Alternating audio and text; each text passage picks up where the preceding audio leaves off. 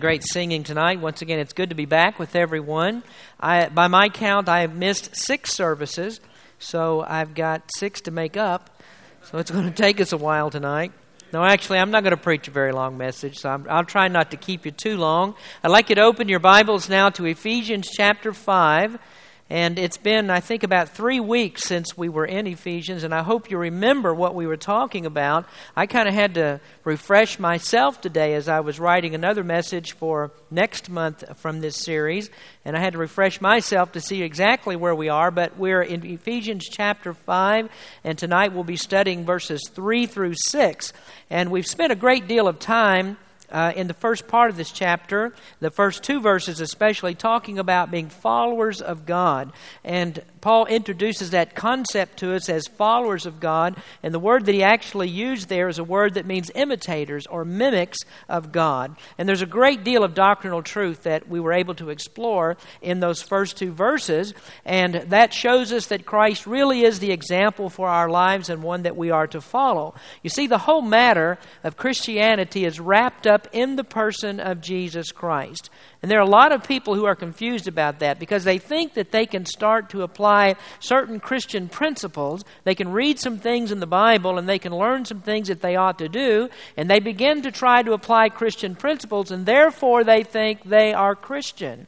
But really, nobody's a Christian unless he has a personal relationship with the Lord Jesus Christ. So everything that God has designed this world to be, every application that we find in the Scripture, the doctrines that we preach, all of it concerns Jesus.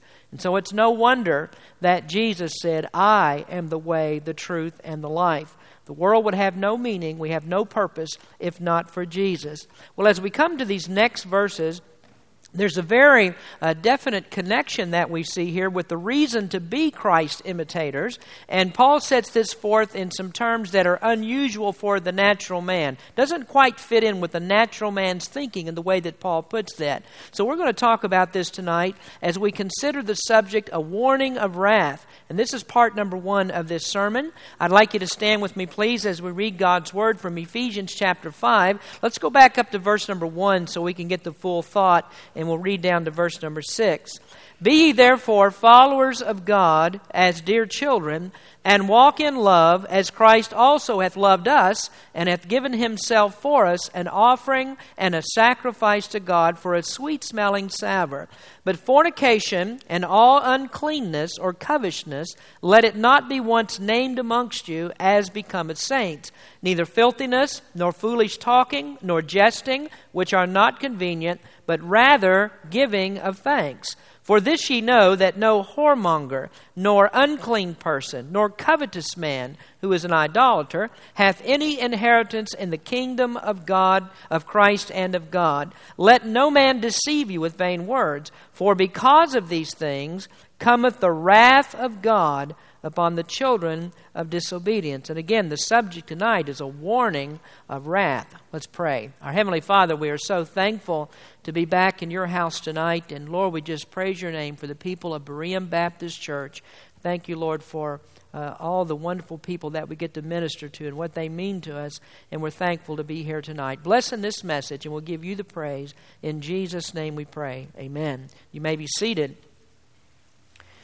Paul is a writer who is always presenting us with contrast. Throughout this book of Ephesians, he's given us different kinds of contrast. If we go back to chapter number 2, Paul presented us with a contrast there. I mean, after totally annihilating any self-hope that a person could have for salvation, after telling us all that we're depraved sinners, that we're dead in sins, and there's no way that we can come to God, he came to verse number 4 of chapter 2, and he gave us just a vivid contrast that shows us that our hope is immediately restored. He said, "But God," and he talked about how that God has changed everything, how He's regenerated us, brought us to life so that we could believe the gospel message. And then he goes on in that second chapter and he explains further about the life-giving grace of God.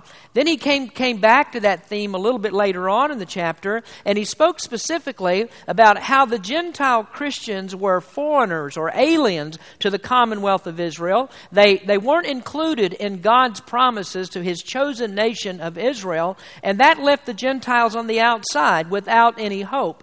But then he brings us another contrast, and he says, but God has changed that. God has done something. God has remedied the situation so that now Gentiles can be saved, Gentiles can be brought into the covenant of grace, and they can receive all the promises that were given to God's chosen people of Israel.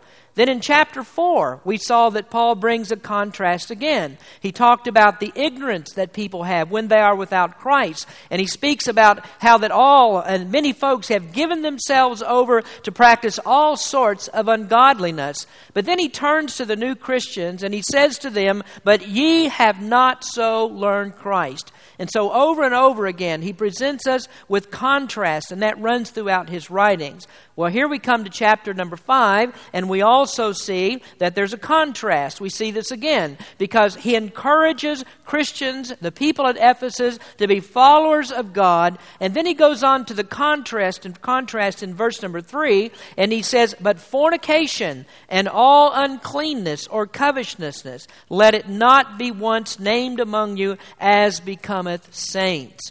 Now, I want you to pay particular attention to the word saints in that verse, because that's really the key to this passage. So let's talk about, first of all, the perversion of saints.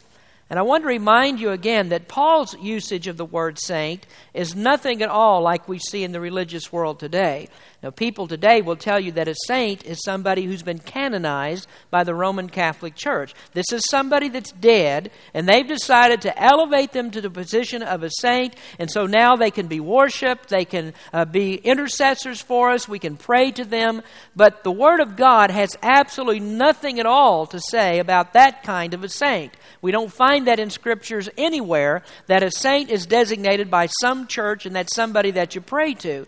Rather, the Bible teaches us that a saint can be living or may be dead, but a saint is somebody who has put his personal faith in the Lord Jesus Christ. And so that means, of course, that all of us in this room tonight that have believed in Christ, we are all designated as saints. And I suppose that perhaps the best way to describe this, or the best designation to help us understand the word saints, is that saints are people who are citizens of heaven. If you're a citizen of America, you're an American citizen. And if you are a citizen of heaven, that's what you're called. You're called a saint. And again, all of us who have been saved, we are saints. And so we all are right now citizens of heaven. Now, if you're a saint, regardless of whether you're living or dead, you are a citizen of heaven. In Philippians chapter 3, verse 20, Paul wrote, for our conversation is in heaven, from whence also we look for the Savior, the Lord Jesus Christ. And the word conversation there, we've talked about it before. It's an old English word, but here in this particular usage, it means citizenship. And so if you're saved, you're a citizen of heaven, even though you're still living in this world. Now, that's very important for us to understand, because that concept is the key to this particular passage. It's integral to Paul's argument. Now, he says in verse number 3, and when he says that word but there, what he's doing is making a difference between citizens of the world and citizens of heaven, which he calls the saints. Saint comes from the word hagios. It means to be holy. And of course, the great end of our salvation is that we would be holy. If we go back to Ephesians chapter 1, verse 4, this familiar scripture, according as he hath chosen us in him before the foundation of the world, and listen to this part, that we should be holy and without blame before him. Now, I've stated this over and over throughout our study, that salvation is for God's glory before it's for our good. And only when a person has been made holy and he's a follower of righteousness is God glorified in that person's life. Now, what we tend to think of, and what the natural man thinks of, is the value of morality and decency is for our good, and it's for the good of society if we are good, moral, decent people. Well, of course, that's true, and we ought to be good and moral for those reasons, but that's not the primary reason. Man wants these virtues for himself because of what it does for him, but God wants to see those things in us because of what it does for God. Because what God has done is called out a peculiar people, a special people that are to be holy, and we are a people who have been reserved for his name, and we are to be a people that is like him in character. And so for that reason, God does not want a perverse people. It's uncharacteristic of saints. It's uncharacteristic of a saint to be a perverse person. And that's because we're all citizens of heaven. Now you think about that for a moment. Right now, there are lots of people, of course, who've died and they've gone to heaven. And in heaven, they have no sin. There's no sin in heaven. There are no effects of sin in heaven. All those citizens who are there now have been glorified. They are in Christ. And folks, we are also citizens of that heavenly country. And when we sin against God, we do not display the characteristics of good citizens of heaven. Now notice what Paul, how he puts this in verse number 3. He mentions fornication, all uncleanness, and covetousness. Then he says, let it not be once named among you as becoming saints. In other words, being a sinner or living in sin is not becoming to a saint. Now, we could think of it like this. Sin is something that's out of place for a Christian. Now, you understand that very well. If I decide tonight after church that I'm going to go hit the bars in town, well, you would say, well, that's not becoming for a pastor. I mean, that's not really what a pastor ought to be doing, going out to the bars around town. That's no place for a preacher.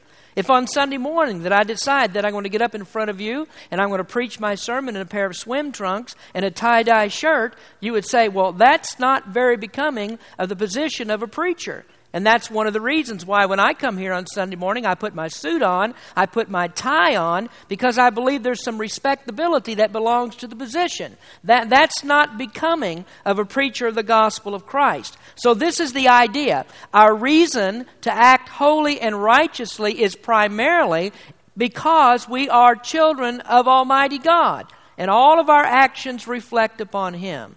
And so citizens who bring a reproach upon the name of their God are a reproach upon also the heavenly country, and they're not good citizens of heaven. Now, here's something else that we need to note about Paul's language, because we see here, he doesn't say, don't commit fornication. Well, of course you shouldn't commit fornication. He doesn't say, don't be unclean, and you shouldn't be unclean. Don't be covetous. He doesn't say that, and you shouldn't be covetous. What he does here is to put stronger emphasis upon all these things, because he says in this verse, don't let it even be named among you.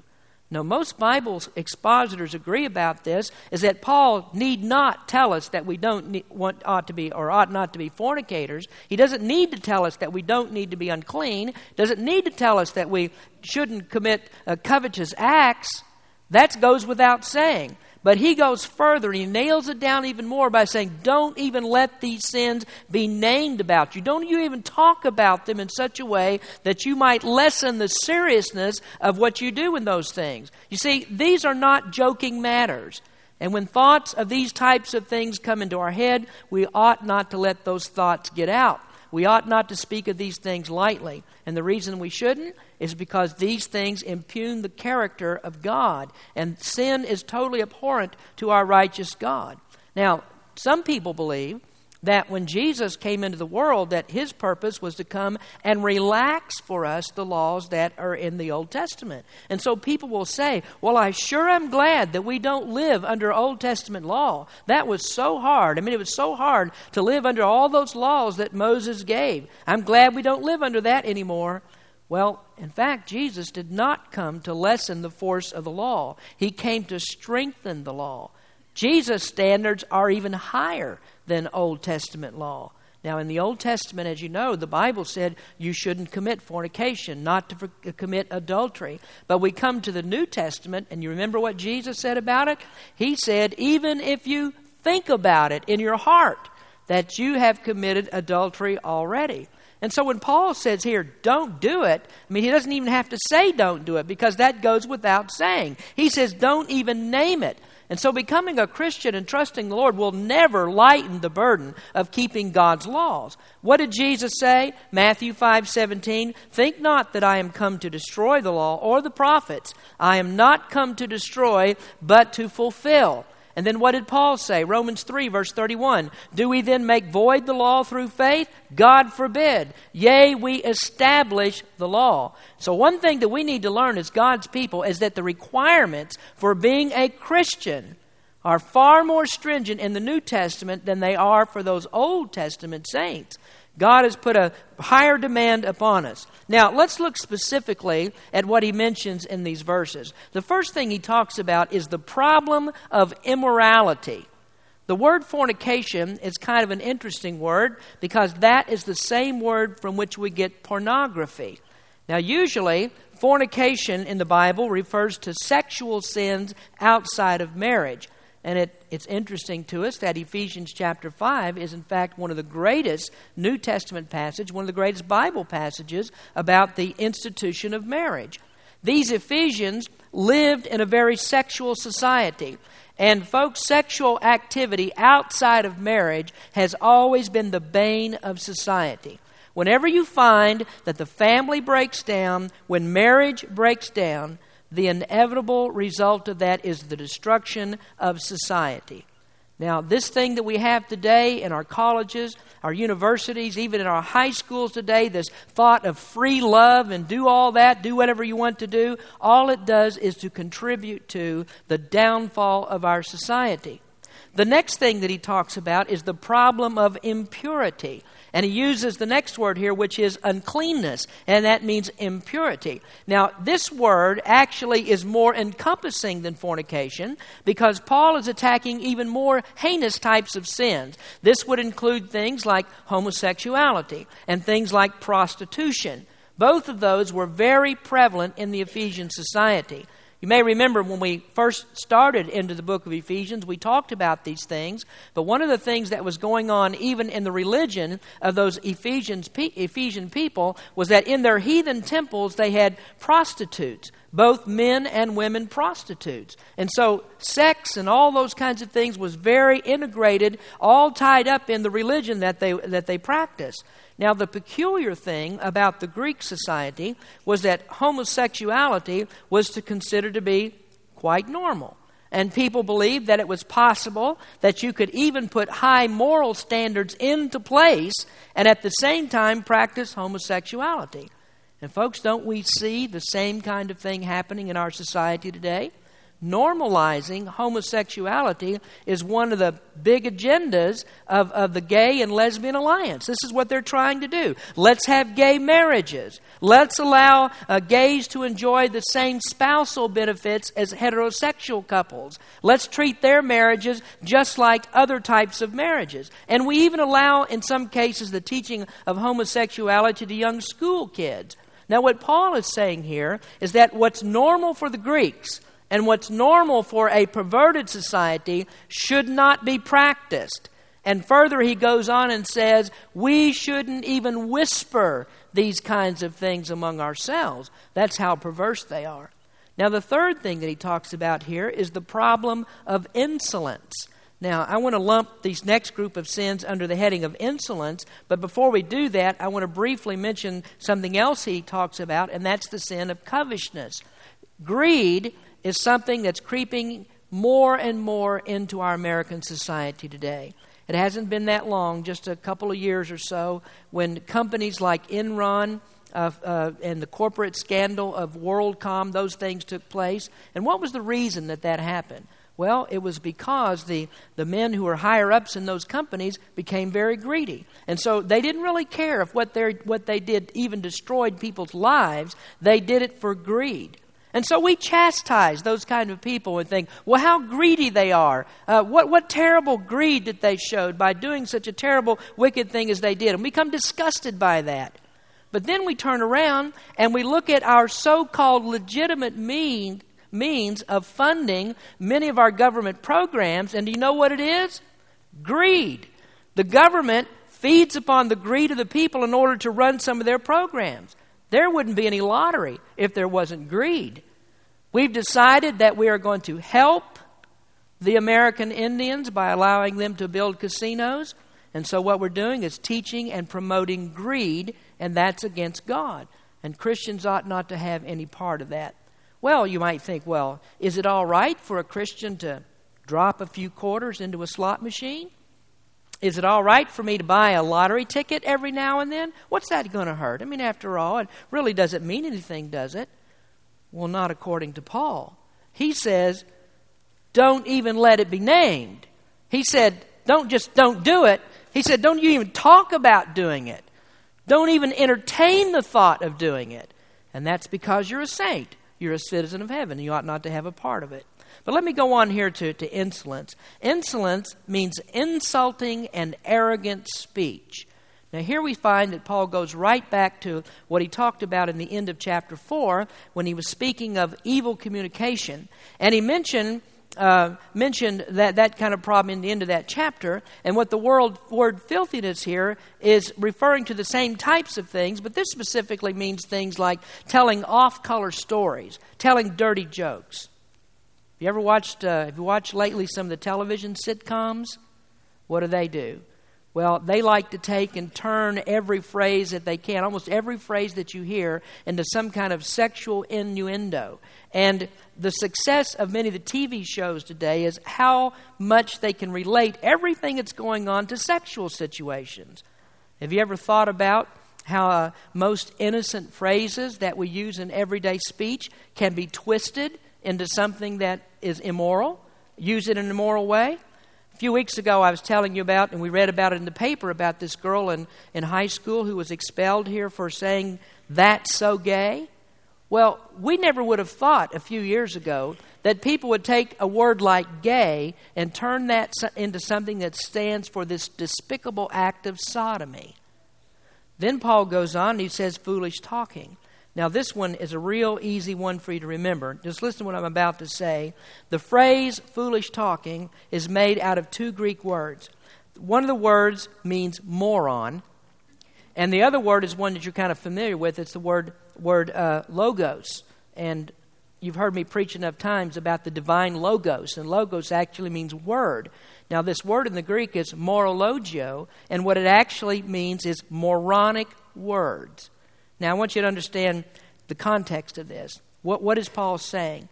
Well, he's saying that people who use filthy language, who have profanity-laced language, and tell off-color stories, and spend their time dealing with sexual innuendo, you know what he says? You are a moron. I've often thought that people that have no more than a 4-letter vocabulary are nothing but morons. Now, folks, people that send their kids to school today are wasting their time and their money when their kids come out with a vocabulary of 4-letter words. That's not God's vocabulary. It's not the vocabulary of heaven. So I ask you a question here about this. Is it okay then for a Christian to let one of those words slip into his language every now and then? Maybe when you get angry, when you're around somebody, and normally maybe you don't talk like that, but you get upset about something, or maybe just want to smart off about something, and so you let one of those little 4-letter words creep into your vocabulary. Is it okay to do that? Not according to Paul. He says, don't even let it be named among you. Don't practice this. Then he goes on and he talks about jesting.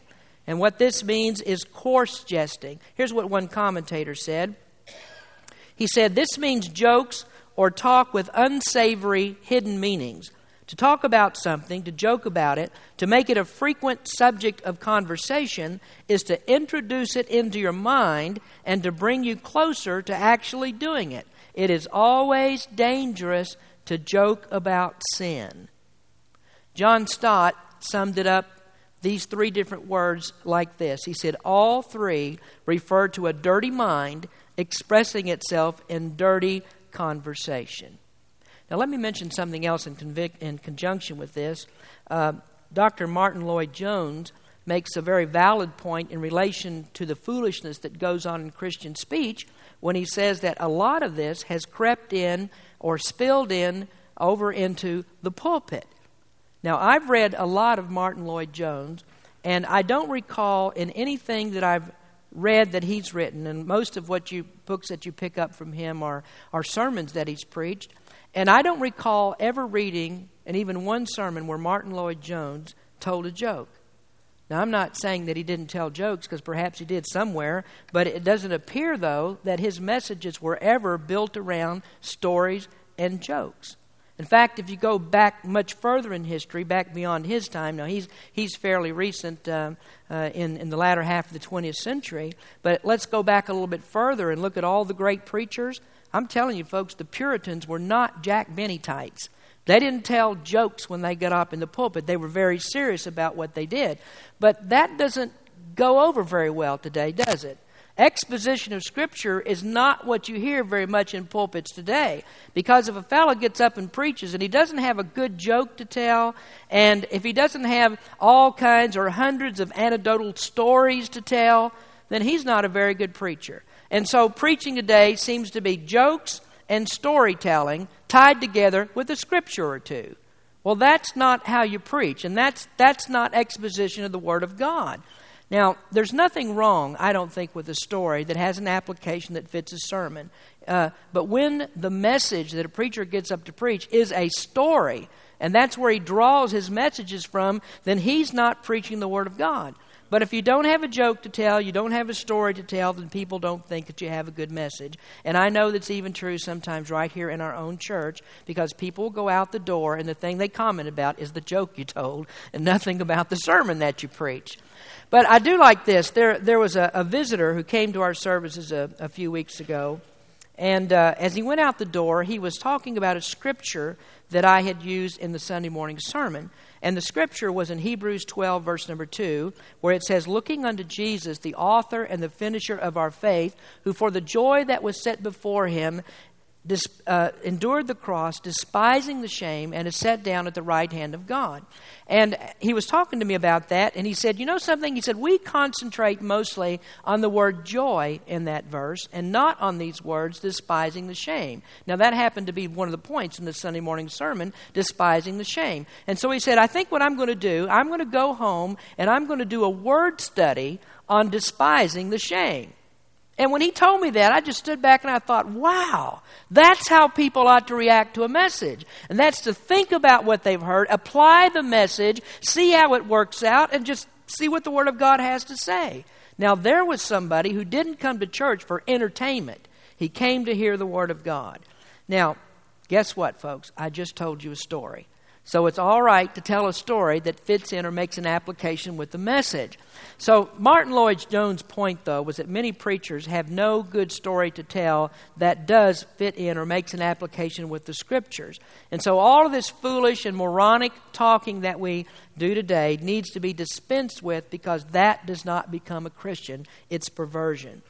Now let's notice something here, and that is that Paul doesn't leave us here with the negative side. He always has a positive application. When he gets done with the negatives, he always comes with a positive application. So he ends this particular verse, I believe it's verse number 4, yes, neither filthiness nor foolish talking nor jesting, which are not convenient, but rather giving of thanks. He ends that verse with rather giving of thanks. And so in other words, we're to get rid of all the rotten junk, and we're to replace that with a good, wholesome activity, which is to give God thanks. Now, have you ever thought why, maybe you haven't even considered this passage or thought very much about it at all, but why would Paul insert the word thanks at the end of verse number 4? Why at that particular juncture? I mean, why doesn't he go on down to a place that looks a little bit more appropriate to us, which will be down about verse number 9, and give thanks at the end of that verse? That would say, for the fruit of the Spirit is in all goodness and righteousness and truth. Give thanks. Makes sense to put it there. But why does he go back up here and put it in verse number 4? Well, it's been suggested that he inserts it there to mean that we should give thanks, because when we reverse the things that he's just spoken about, when we do the opposite of those things, then the opposite thing that we do can be very positive for us in its influence. Now let's go back to the beginning of verse number 3, and we're going to look at the opposites of this. So I'm going to call this next part fixing the problem. How do you fix the problem of those things that we talked about there? How do you fix the problem, first of all, of immorality and impurity? Well, here's how you fix it. Number 1, give thanks for sexual purity. Now, good Christians have received the moniker of prudes. We're called prudes because evidently we think that all sex is bad. Now that's what the world says. Well, you're against our jokes. You're against our entertainment. You think that all sex is bad. And so they say, what you really need to do is express yourself. It's a natural thing to do. We've been created as sexual creatures, and so sex is not bad.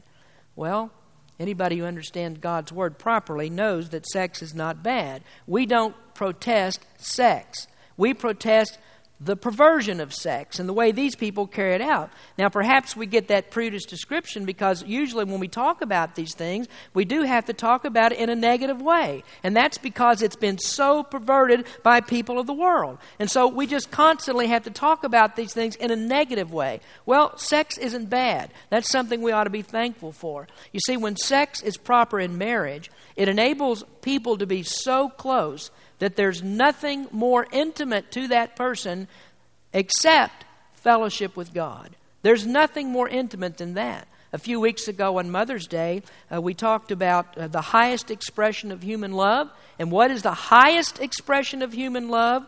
It's love in marriage. So making love in marriage, that's God's gift, and we ought to thank God for that. So if we do the opposite of what Paul mentions there in verse number 3, and we give thanks for sexual purity, then we're on the right path. Now, how do we fix the problem of greed?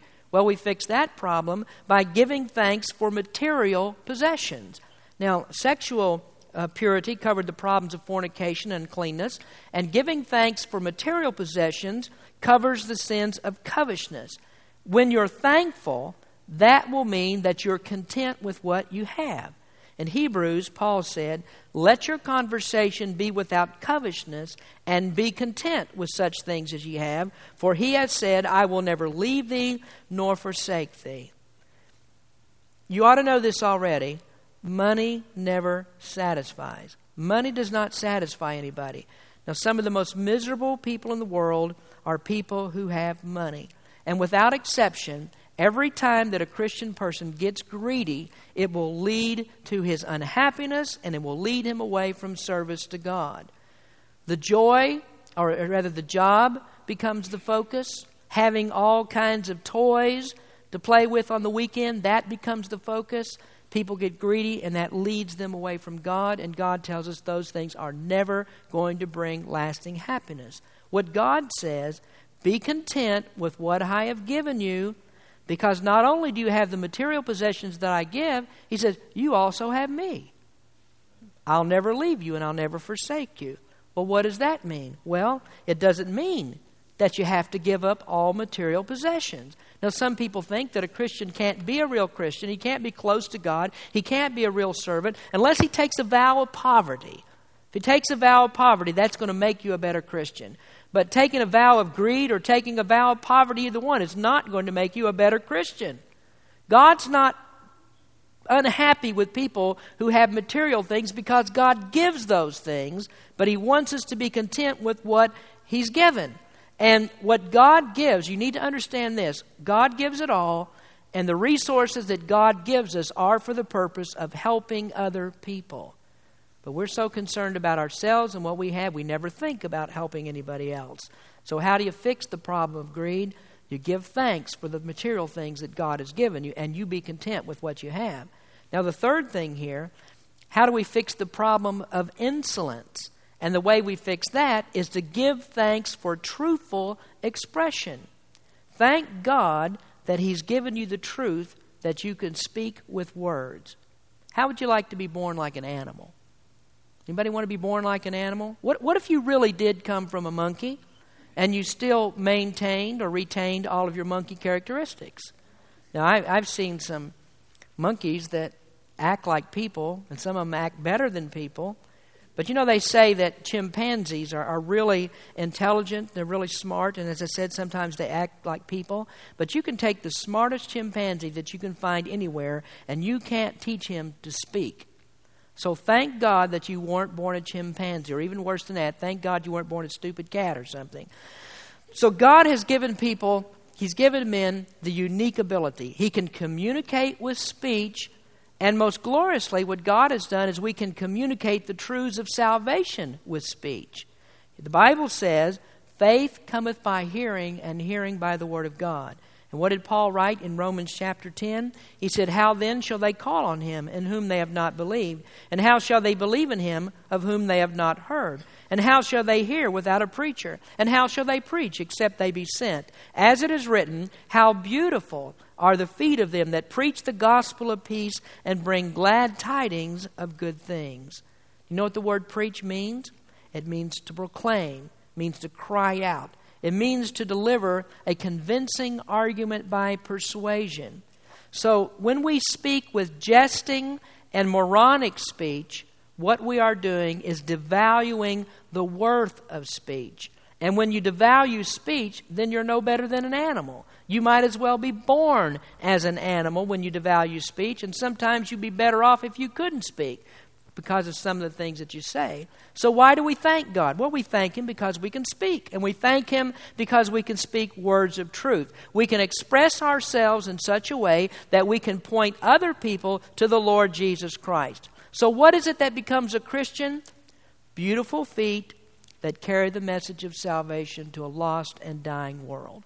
Now let me finish the sermon, this part of the sermon, part number 1, by emphasizing one more time that this was written to remind us all that we are blood-bought saints of God. We're God's children. It's not a trivial matter to be involved in these things. Whether or not we display godly characteristics is a very important thing for God's people. So immorality, impurity, insolence, those are not marks of a saint, and those things are not going to be allowed in the heavenly kingdom.